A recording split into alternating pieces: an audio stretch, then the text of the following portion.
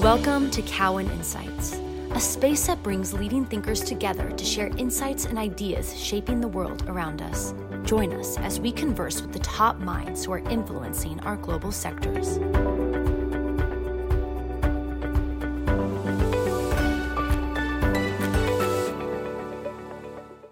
Hello, thank you for tuning in. My name is Brian Holland, Senior Research Analyst at Cowen, focused on sustainable food and healthy living.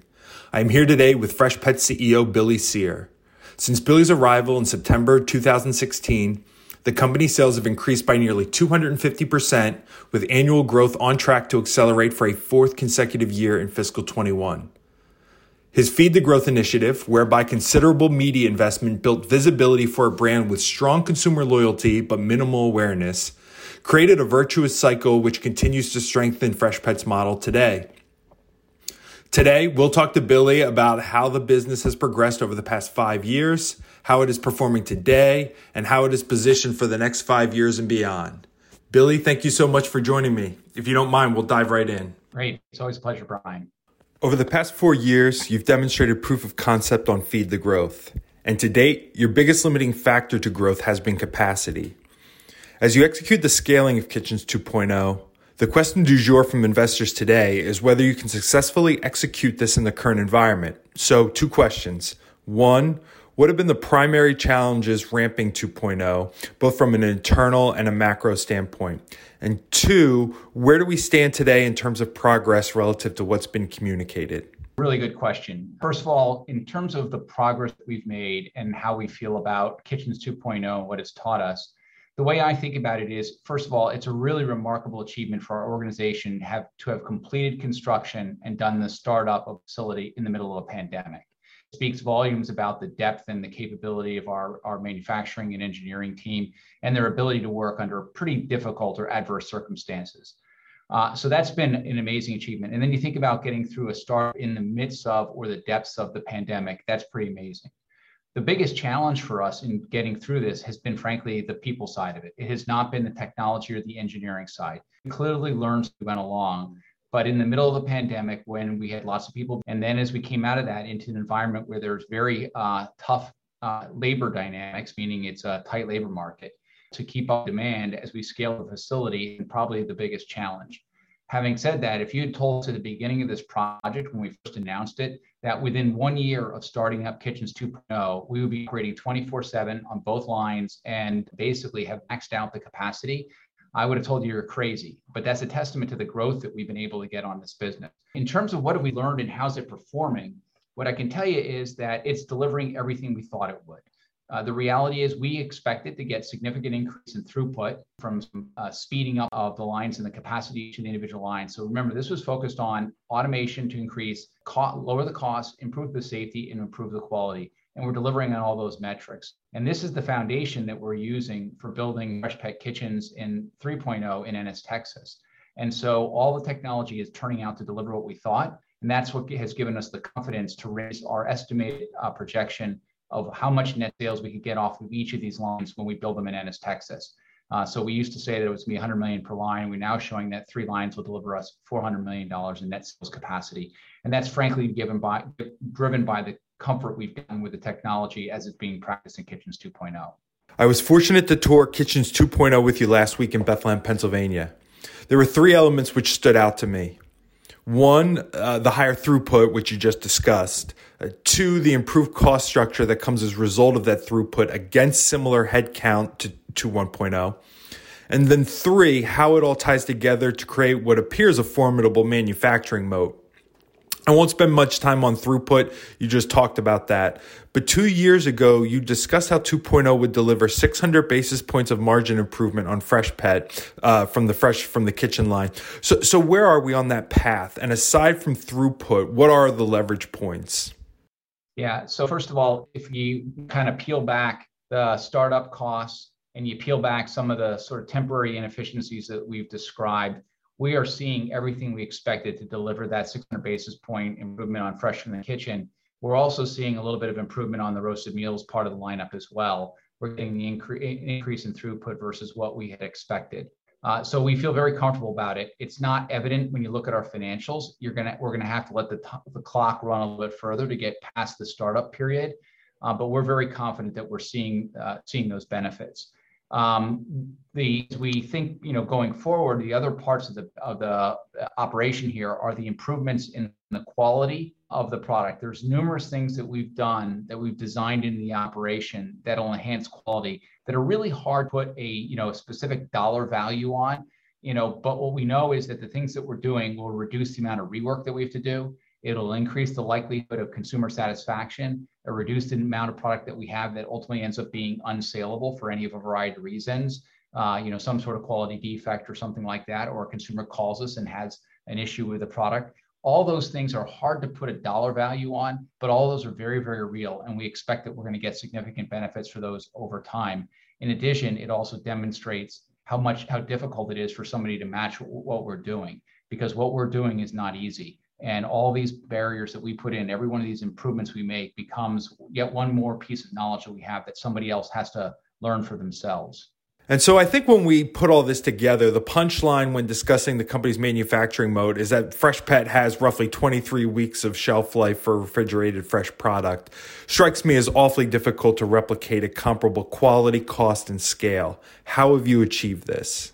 Yeah, obviously there's a million things that we do right, not necessarily a million, but a lot of things you have to do right to get to a product that in a refrigerated supply chain can have the product's shelf life that we have, but having that shelf life is very important to us and to our customers and to the consumer. It's really a focus on sanitation. We do an incredibly good job of sanitation. We control temperatures, we control pressures, we control cook time, moisture content, all kinds of elements of the product formulations that are all essential for us to end up delivering the product that we deliver. It's not one thing, it's not two things, it's more like 50 or 100 things that we have to do consistently right to produce a product that has that kind of quality. And as we roll this forward to Kitchens 3.0, you and your team appear awfully excited about the opportunity here with this next facility in Ennis, Texas. What are the 1, 2, 3 things that you've uncovered in the evolution from Kitchens 1.0 to Kitchens 2.0 that allows you to take another incremental step in the evolution of your manufacturing capabilities? Where would you point to specifically? So Kitchens 1.0 was, how do you put a production line or production lines, in this case, there are now 4 of them in Kitchens 1.0, in a defined amount of space that was fairly tightly constrained, and also the company was somewhat capital constrained at the time.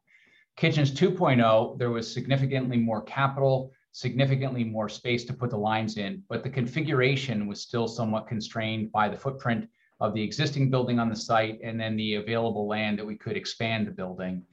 So we were really working with a predetermined footprint. Think of it as we have 2 buildings, one 100,000 square feet, a second one that's 150,000 square feet, sitting on 15 acres of land in Bethlehem, Pennsylvania. When we go to the facility in Texas, what we get is in essence a blank sheet of paper. We have 70 acres of land on which we're able to put this facility, and it's a flat piece of land. So it allows us to start from scratch and lay it out in the most optimal way for flow, for sanitation, for safety, for quality. And so there's several things that we're going to do there that are designed to improve our operating flexibility, improve our ability to maintain control of the quality of the product, and lower our cost in operations. And it basically starts with being able to work with a completely blank sheet of paper. The equipment that goes inside is very comparable to the equipment we have in Kitchens 2.0, and that gives us confidence that we'll know how to start it up and run it. But everything else around it is laid out completely differently and in ways that are going to give us some significant step-ups in the quality that we produce. Consumers and customers don't like to see out of stocks. So let's take this in 2 parts. First, what are consumers doing when they can't find Freshpet where they're accustomed to? And do you have any handle on how much this has impacted either attrition among existing households or hindered your ability to convert new households? So the first part of that question, we've gotten quite a bit of data about consumers' preferences and their habits as they sort of go through things. And, if they show up at the store shelf and the product they're looking for isn't there, what do they do next? It's also interesting is that now that we have a fair amount of product that is being moved through the the curbside pickup programs where you either have Instacart or the retailer doing things, the consumer has to give the shopper direction as to what to do with the item they want to share. And it gives you fairly good insight as to what the customer's priorities are. Should they buy another item? Should they not buy anything at all? How should they think about that? And the data we've got suggests that the first thing the consumer does if they can't find the item they're looking for is they move to another item in our lineup. If they can't find another item in our lineup to buy, the reality is that the odds are they're not going to buy something else. They're not going to buy something in that store. And the typical consumer that we're seeing tends to end up going to up to 3 stores before, if they haven't found it in the 3rd store, they basically give up. We hope that they don't have to go to 3 stores to find it, but that's what the consumer's doing. They're willing to go to 3 different stores or different outlets in order to buy the Freshpet item they're choosing. Any sense about lost opportunity to convert new households? Yeah, it's interesting. I think that you asked, there's 2 parts of that question. One is, are we losing anybody that we have? And then the question is, lost opportunity to get new ones.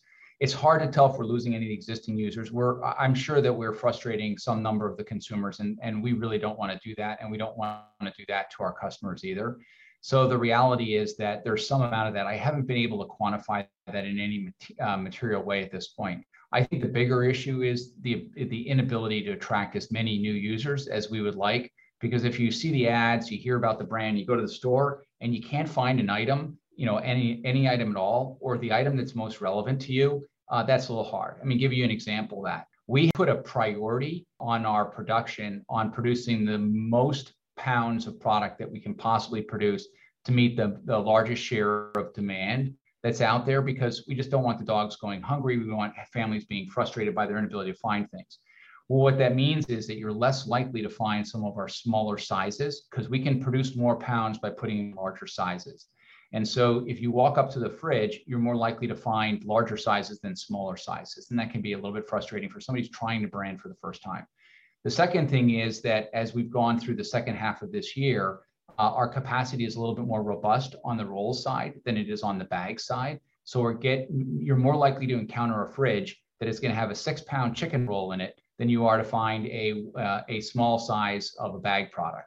And that's also going to be a little bit difficult to get somebody to enter the franchise, because it limits them in terms of form. They're more likely to only have rolls. And if they're not somebody who finds the roll attractive, that kind of limits the options. So I think what we've had is the downside of the capacity constraints is the challenges in attracting new users. The good news is that when we've been in this spot before, we found is that they come back, or not they come back, but the interest remains, and people try us at some point down the road when there is an ample supply. So we're optimistic that as our capacity builds and our in-store conditions improve, we're going to see more consumers coming into the store and trying Freshpet for the first time, or picking up a habit that may have been an incidental purchase before, but now becomes a routine purchase.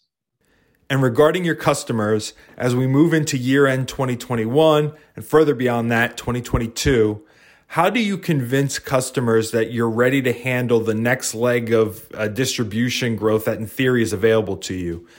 And what can you tell investors to provide some comfort that retailers have not or will not tune you out? I've had to answer this question from some of the senior leadership at some of our larger customers, and they've all asked, you haven't been doing a very good job of supplying us for the last year. What gives you faith that you can do this going forward? And we show them the same information that we're sharing with our investors, which is the capacity that we're bringing online in the next 2 years. And you look at it, and if you're a customer, their thought that's going to go through their mind is, if this is call it $445 million, that's our guidance for this year, net sales business, and they're building capacity that between now and 2025 goes to $2 billion. The question in their mind is, how much of that is going to be shoppers in my stores? So they have a choice. They obviously don't want to put a fridge in and have it be empty. On the other hand, if they're convinced that we're building that capacity, they don't want to have the shoppers going to their competitor stores. And that's the choice that they're faced with. And they make that decision for themselves as to which way they want to go. But we just have to show them all the investments that we're making, show them pictures of what our facility in Ennis, Texas looks like, show them, that we're putting a new line in every quarter for the next 8 quarters, start the new line every quarter for 8 quarters, and probably beyond that by the time we get there. And I think when people look at it and go, okay, demand has been through the roof. It's been tough to keep up because of the high demand and also because of all the pandemic-related supply challenges. But this is real. This is not, phantom stuff. This is real capacity coming online, and I need to get a share of it. So you're comfortable with how Kitchens 2.0 is scaling, confident in the strength of your relationship with consumers and customers. Let's tie this together. If your capacity situation improves and retailers continue to support you, the company can spend more on advertising and resume fridge placements. I want to talk about the amplifying effects, bringing your various drivers of awareness and visibility together to engage new households. You and I have spoken about this, Billy, offline several times in the past few years. We've talked about other similar business models where you reach that point where you almost get a multiplying effect when you reach a certain point of awareness and visibility. Where is Freshpet in that journey? Yeah, we talk about the Rogers diffusion of innovation curve and the takeoff point. Clearly, Freshpet has reached that takeoff point. Takeoff point is not a moment in time, it's sort of a period in time, and it extends over an extended period of time. And we're clearly at that point where others are taking actions that are in their own economic self-interest that accelerate our growth. So retailers are putting us in more stores. People who write reviews of products online are reviewing our products because they know they have readers who are interested in our products. It's a very relevant topic for their readership. And we're finding lots and lots of that kind of independent activity happening. You know, this, if you're talking to a friend, there's social currency in telling them about your experience with Freshpet. It's a highly interesting and relevant topic for pet parents. And so we're on that point where everything takes off and works harder for us. And so our challenge is obviously to keep up with it.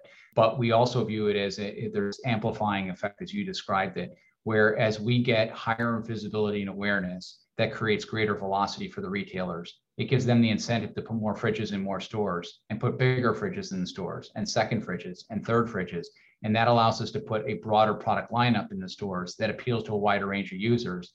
And the combination of all that results in a much larger consumer franchise. And it's like a flywheel going around. When we described the Feed the Growth virtuous cycle early on in 2017, people tended to look at it like it was a racetrack. You get on the track and you go around, you get to 200 miles an hour and you just keep going at 200 miles an hour. It's really much more of an accelerator. You know, it's like a flywheel. The first time around, we went around it, our growth was like 17%. The next time we rounded, our growth was 24%. The next time you go around, it's 30%. You can just see how it accelerates because each step builds on the last one. And we think that has several more years of growth in it. And the big challenge is just building capacity to keep up with it. Two obvious ways I could think of for a company to engage non-adopters: advertising and innovation. So start with the former. How has your media strategy evolved? Where is there white space for Freshpet across the various consumer demographics? You know, our marketing team does a remarkable job. We've got some pretty deep bench of talent and some really good outside partners. And we're always trying to think at least a year, if not 18 months ahead in terms of our advertising development, our media plan development. And we're always testing that ahead so that by the time we get into a year or into the next period, we know what the outcome is going to be because we validated the tools. So about 3 years ago, or 2 years ago, I guess it is at this point, we made a conscious decision to move our target audience younger. So we went from more of a mainstream, 18 to 49 kind of target audience, and we deliberately reached down into millennials and Gen Z. We believe that was a very fertile audience for us. And we were just questioning whether the media mix that we were using of 70% broadcast and 30% digital social was going to work. And we found it worked incredibly well. Last year, we started testing against a target audience that was men. So we did some stuff in football. We, NCAA college football, or we did the NFL. Now we had supply interruptions in there, so we really didn't get to do a whole lot of the test, but we've done more of that this year. And what we can tell you is each time we've brought on a new target audience, first millennials and Gen Z, now men, what we're finding is that we're getting really strong payback for the advertising investment we're making against those audiences. There are more audiences out there for us to go after. I don't want to get into a whole lot of detail about what they would be, but other than to say that we've proven is obviously pets are very appealing. There's a very large number of households who have pets. So it's not like we're limited in the number of audiences we can go after. The question is, who are the people who are interested in the fresh pet food version of it? And what we're finding is that interest is growing and it's already very large. You introduced a new brand, Spring and Sprout, which will launch in 900 Petco stores this month in front of a broader rollout in 2022. What is this line's purpose? And looking forward, what are the biggest unmet needs among pet parents Freshpet has yet to solve for? And how are they ultimately addressable by your brand?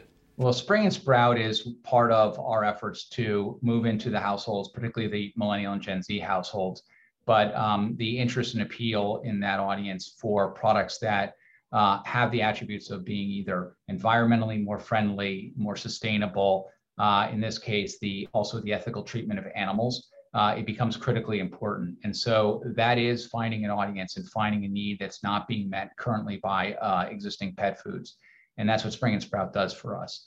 It really makes us increasingly relevant to that millennial Gen Z audience. And we have many more opportunities for that audience in terms of product innovation that we're working on. Our track record of innovation is remarkably good. Going back to the very beginning, the whole brand is an innovation. Fresh from the Kitchen was launched in 2015 and really extended the appeal of the product into more human-like food. We launched Homestyle Creations, which targets people who do home cooking for their pet.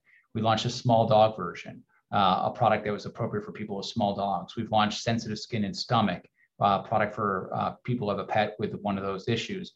And so we think there's a very wide range of those kinds of issues. The one that a lot of people ask us about and one that we are focusing on is larger dogs. Our franchise skews a little bit smaller. We want to move into a larger dog format. It's just going to take a little bit of time and on our innovation efforts, but we've got some leads that might enable that. You talked about this a few times during the course of our conversation thus far, but one of the big reveals, I think, over the past 12 to 24 months is Gen Z, their affinity for pets in general and the Freshpet brand in particular. I believe last year, household penetration growth by cohort over-indexed to Gen Z by something like 2-1, which is obviously encouraging as we think about the proliferation of Gen Z entering adulthood over the next decade. We spent a bunch of time on this angle in our recent initiation, and we'll have more opportunities, obviously, to probe this subject in the coming months and years. My question for right now is, how is this demographic behaving relative to Freshpet's early adopters? Are you seeing a similar loyalty to early adopters? Yeah, I mean, first of all, you have to start with what is the consumer journey or the experience that they're going through. So first of all, the dogs that they have tend to be representative of the dogs that everybody else has. They don't skew deliberately one way in terms of size, small to large. If anything, there might be a little bit of a skew towards medium-sized dogs, but it's not a huge skew. But their dogs skew younger. So we're dealing with a franchise, not a surprise that it's got dogs that are, more likely to be a puppy or in the 1 to 3 year age range than they are to be significantly older. And that kind of makes sense. So you have to think about what those needs are. Then you start thinking about where is it they want to buy their pet food. There's been a lot of discussion about how that audience buys everything online. But the reality is this is an audience that's also incredibly experiential. They look for things that have an experience value to it. And so they are shopping for certain products in certain categories where they have a need for an experience or for information and knowledge. And so we're finding that a decent number of these folks, in fact, a little bit overdeveloped towards the retail presence. They look for the product in retail outlets a little bit more so than they look for it online. And that's encouraging for the retailers who have taken the effort to put a Freshpet fridge in. Beyond that, as we think about how do we reach them, how do we talk to them, our mainline message, talking about the care and concern, the humanization of pets, all those elements that are part of the basic brand franchise are very much important for the same audience. It's just the relationship with the pet is much more significant, much more meaningful. As we always like to say, the dog has gone from being, the pet that slept outside to now it's a member of the family, sleeps inside. That's just not a member of family. Now it's your favorite child. And for Gen Z, the dog is the favorite child. We've been anticipating competitors entering the refrigerated fresh segment of the pet food category for some time. And that day finally appears to be upon us, including participation, most notably from the largest pet food company in the world.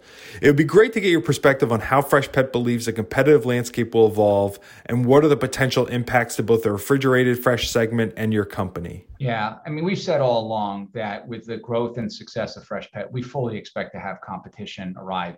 And this is not the first time. The Australians who pioneered this category have made several attempts to crack the US market. And in both cases, we outperformed them by a very large margin, and they ended up picking up their fresh pet food and going home. So the reality is that this is not the first time. And frankly, it's hard. I mean, making fresh pet food is a very, very difficult thing to do. And also tapping into the needs that the consumers in the United States have expressed, and the buying habits and the relationship they have with their pet. It's a little bit different here than it is in some of the other places. And so the reality is we have really optimized Freshpet quite a bit for the market. And we expect others to come along and try to replicate what we're doing, but they don't have to replicate just one thing. They have to replicate many, many things, whether it's our manufacturing expertise, the product quality that we produce, the distribution system we have, the refrigerated system that we have, the ability to maintain the fridges. All of those elements are in themselves doable, but collectively it's a very, very heavy lift. And you have to keep remembering, if there's no reason that a retailer would not put a Freshpet fridge in a new store if somebody showed up with, fridges, except for the operational challenges that they face. So you think about it, if you're a retailer today and you have a choice, you say this category is exploding. It's absolutely exploding. I want to get my share of it. Right now, there's really no barrier other than your own internal operating barriers, space in your store, man hours of labor, allocation of resources by the retailer across the entire footprint of the store that keeps you from putting a Freshpet fridge in, because we pay for the fridge, we do the wiring, and we do the maintenance of the fridge. So if somebody thinks that somebody else is going to show up and say, oh, by the way, put a fridge in, I got this unproven new entity that I want to bring to the market, I'm not sure why you would do that before you would put in a Freshpet fridge in your store. So I think for somebody to catch up to us, it's going to take a long time, because this is not easy. They're finding a way for the retailer to carve out that much more space. It's not an easy thing to do. If it was easy to do, we'd be in 100% ACV at this point. And last question, same topic. I mentioned in the preamble to that question that the largest pet food company in the world appears to have dipped its toe into refrigerated fresh, which presumably gives ammo to both bulls and bears. How do you interpret a category captain moving into your segment? It validates the segment. It frankly says that this segment is very, very real. It's attracting interest. The question isn't whether people are going to enter. We've said that all along. People are going to enter this space. The question is, will they succeed? And as we saw with the Australians when they came, they made two really, really tough, hard runs at it, spent a lot of resources on it, and they didn't succeed. I'm not questioning the capability of others in the category. These are highly capable competitors. We do not underestimate them. On the other hand, what we have took 15 years for the team at Freshpet to build, figure out, and develop. And while some things can be replicated, figuring out all the little details that make this whole business model work is tough. And if you put yourself in our shoes, let them try, let them go do what they're doing. The smartest thing that we can do while they're doing that is put our foot on the gas and build a consumer franchise that is as big as it can be, as fast as it can be. Because our ultimate defense, our ultimate barrier to entry is not refrigerators, it's not manufacturing facilities, it's not, distribution systems. The ultimate barrier to defense is a highly loyal consumer franchise. People who feed their dog pet food are very hesitant to change their pet food. And so what you want to do is you want to get the consumer to try Freshpet, develop a habit around it, and then be loyal to the brand. As long as we give them no reason to look elsewhere, we're always available. We have products that meet their needs. We are a good value day in and day out. We think if we do that well, that's the best insulation that we can get. And we just want to get as many of those consumers in the franchise as fast as we can. Great. We'll leave it there. I want to thank Billy Cyr, Freshpet CEO, for joining us today and walking us through his business. Billy, congratulations to you and your team for all that's been accomplished these past 5 years. Best of luck going forward. We look forward to watching your progress in the coming months and years. Great. Thank you, Brian. Thanks for joining us. Stay tuned for the next episode of Cowen Insights.